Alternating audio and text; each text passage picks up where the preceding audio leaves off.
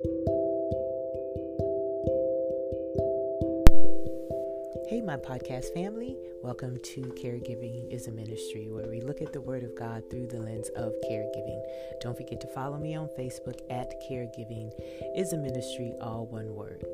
So now we're getting ready to look at our dear brother Paul and how he shepherded the early church in the New Testament. So our very first look at Paul in his shepherding other churches, we're going to be in the book of Philemon. And it's a book, but it's one chapter because it is a letter. And so I am going to read the entire letter, verses 1 through 25. And there's some names in it, so be prayerful as I get through this. I'm reading from the Message Bible. So here we go. The book of Philemon. I, Paul, am a prisoner for the sake of Christ, here with my brother Timothy. I write this letter to you, Philemon, my good friend and companion in this work. Also to our sister Apphia, to Archippus, a real trooper, and to the church that meets in your house. God's best to you, Christ's blessing on you. Every time your name comes up in my prayers, I say, oh, thank you, God. I keep hearing of the love and faith you have for the Master Jesus, which brims over to other believers. And I keep praying that this faith we hold in common, keep showing up in the good things we do, and that people recognize Christ in all of it. Friend, you have no idea how good your love makes me feel. Doubly so when I see your hospitality to fellow believers. That's nice. In line with all of this, I have a favor to ask of you. As Christ's ambassador and now a prisoner for him, I won't hesitate to command this if I thought it necessary, but I'd rather make it a personal request. While here in jail, I fathered a child, so to speak, and here he is, hand-carrying this letter, Onesimus. He was useless to you before. Now he's useful to both of us. I'm sending him back to you, but it feels like I'm cutting off my right arm in doing so. I wanted in the worst way to keep him here as your stand-in to help out while I'm in jail for the message. But I didn't want to do anything behind your back, make you do a good deed that you haven't willingly agreed to. Maybe it's all for the best that you lose him for a while. You're getting him back now for good. And no mere slave this time, but a true Christian brother. That's what he was to me. He'll even be more than that to you. So if you still consider me a comrade in arms, welcome him back as you would me. If he damaged anything or owes you anything, chalk it up to my account. This is my personal signature, Paul, and I stand behind it. I don't need to remind you, do I, that you owe me your very life. Do me this big favor, friend. You'll be doing it for Christ, but it will also do my heart good.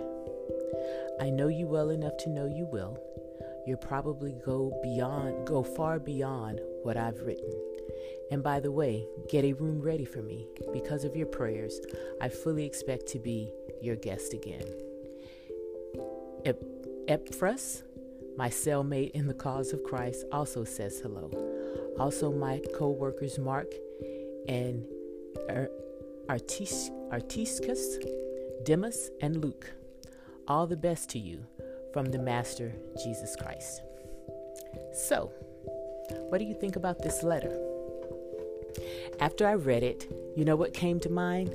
That it's really a manifestation of Galatians 3:28 and 29, where Paul says to that body of believers, there are neither Jew nor Greek, there is neither slave nor free, there is neither male nor female, for you all are one in Christ. And if you belong to Christ, then you are Abraham's descendants, heirs according to the promise. Onesimus, who was a slave who apparently ran away from Philemon. That's the gist of this letter, isn't it? And to own slaves in Paul's time and in Jesus's time, it was common. It wasn't the type of slavery that African Americans experienced here in America, but people owned slaves, and sometimes it was a type of an indentured servitude, or and slaves could be willed and passed down to family members during that era, or during this time period. The slaves could buy their freedom back, or if they were indentured slaves, they could work off their freedom. And some slaves chose to stay with their masters even after they could buy their slavery back. Buy their freedom back. They decided to stay. So there were slaves in this era, and apparently Onesimus was one of them. But he left. And we don't know why he left. I guess he didn't want to be a slave anymore. I don't know. The letter doesn't address all that because it's not important.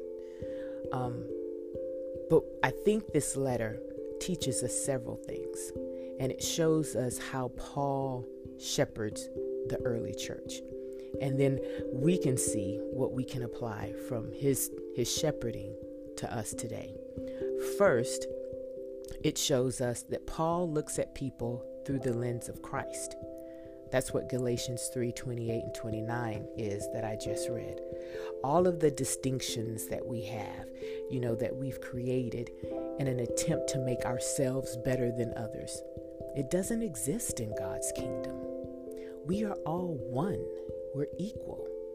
Hence, Christ died for us all. And remember, they made mankind in God's image. We're all one. So we can stop all of the comparison. 2, Paul never missed an opportunity, and I'm saying to live for Christ and allow others to see Christ in him. That's him preaching the gospel. And he knew that his mission, his calling, was to take it to the Gentile community. And so Paul never missed an opportunity to share Christ. Onesimus came to him, and Paul is in jail at this time. It's thought that he was either in Rome in prison or in Ephesus, I think I read, but he's in prison during this time. And so Onesimus found himself in jail as well.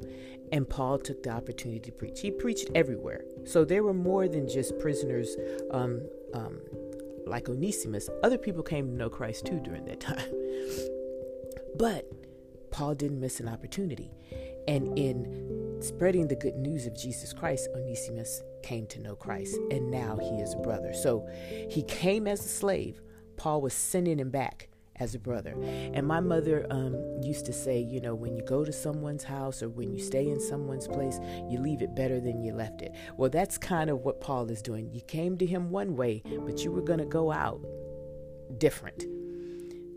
Paul, preaching the gospel, never missing an opportunity. 3rd, Paul brings things to the table. Confrontation. Remember, we learned that isn't a dirty word anymore. So Paul in this letter is dealing with the 100-pound elephant that will be in the room the moment Onesimus returns back to that body of believers. He was a slave and now he's coming back. And we don't know what penalties or punishment was to be enforced. We don't know any of that. Paul is saying discount it. Paul knows that. That's why he's writing this letter. He is using the authority that he has to set the stage for how he wants Onesimus to be received. In the army, we have this motto called "Follow me," because leaders don't lead from behind.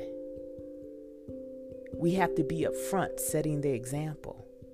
We don't send our soldiers anywhere that we wouldn't go. We don't ask of our soldiers anything to do that we ourselves wouldn't be willing to do. And so Paul is setting the stage.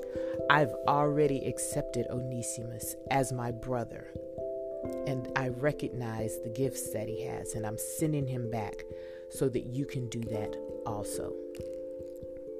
Paul also sets the stage for calling in the favor, right? Because we all have free choice. Philemon could reject. what Paul is asking him to do. And so that's why Paul reminds him that, hey, remember, you owe me too, just in case there was a little bit of hesitation on Philemon's side to maybe receive Onesimus in with open arms. And we could look at it figuratively speaking when Paul says, remember, you owe me your very life. Isn't that like a bond servant, like a slave? So in essence, Paul is saying you're not too far removed from where Onesimus was. You're a slave to me. You're a slave to Jesus Christ. And I've given you your freedom. Christ has given you freedom.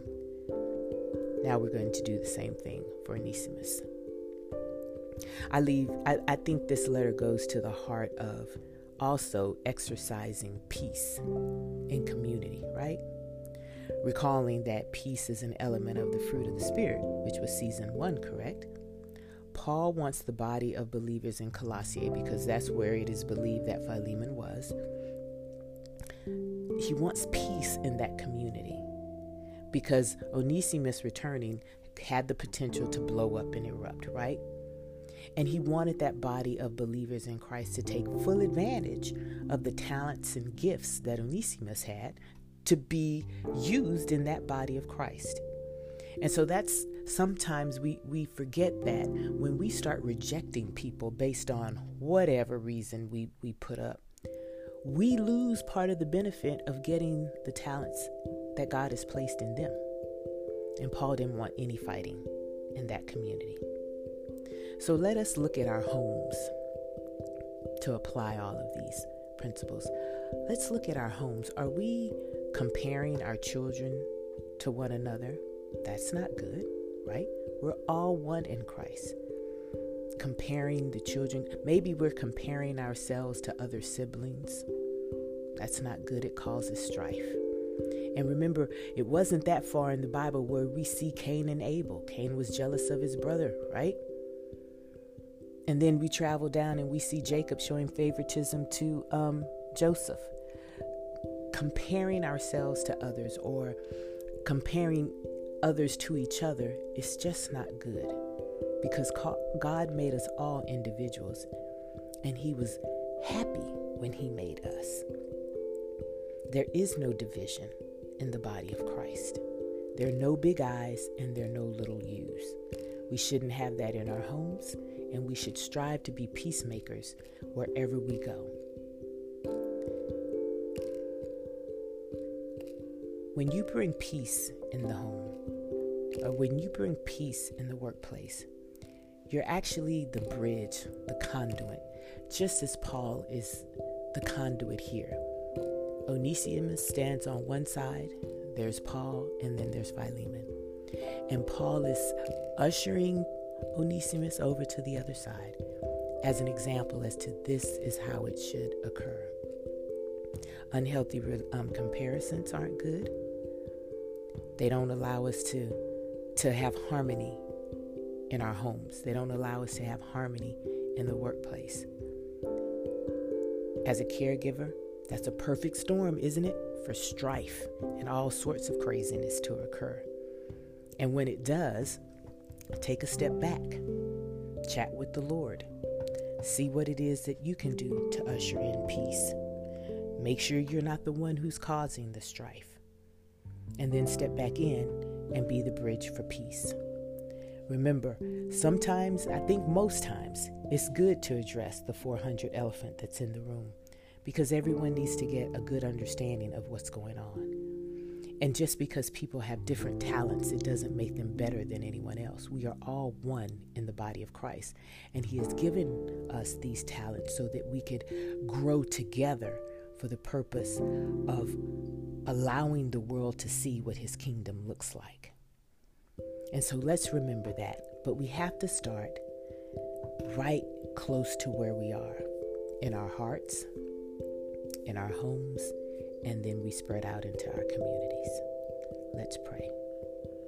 Dear Heavenly Father, we come thanking you today for this wonderful example of leadership in display in the early church, of the Apostle Paul not being afraid to take a stand and being an example of your love, showing us that you have no favorites, that you created all of us in your image and you love us.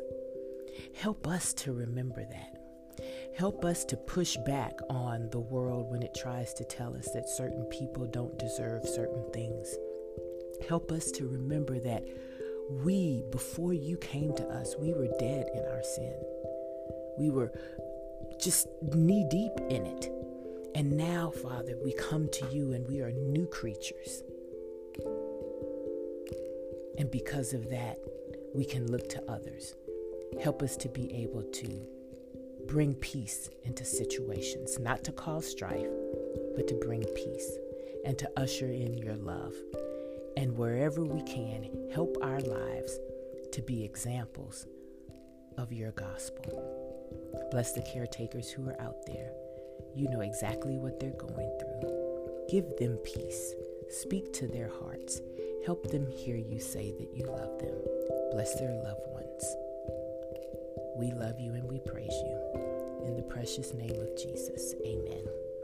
Alrighty, I will see you tomorrow. Go and minister the act of caregiving in the name of Jesus.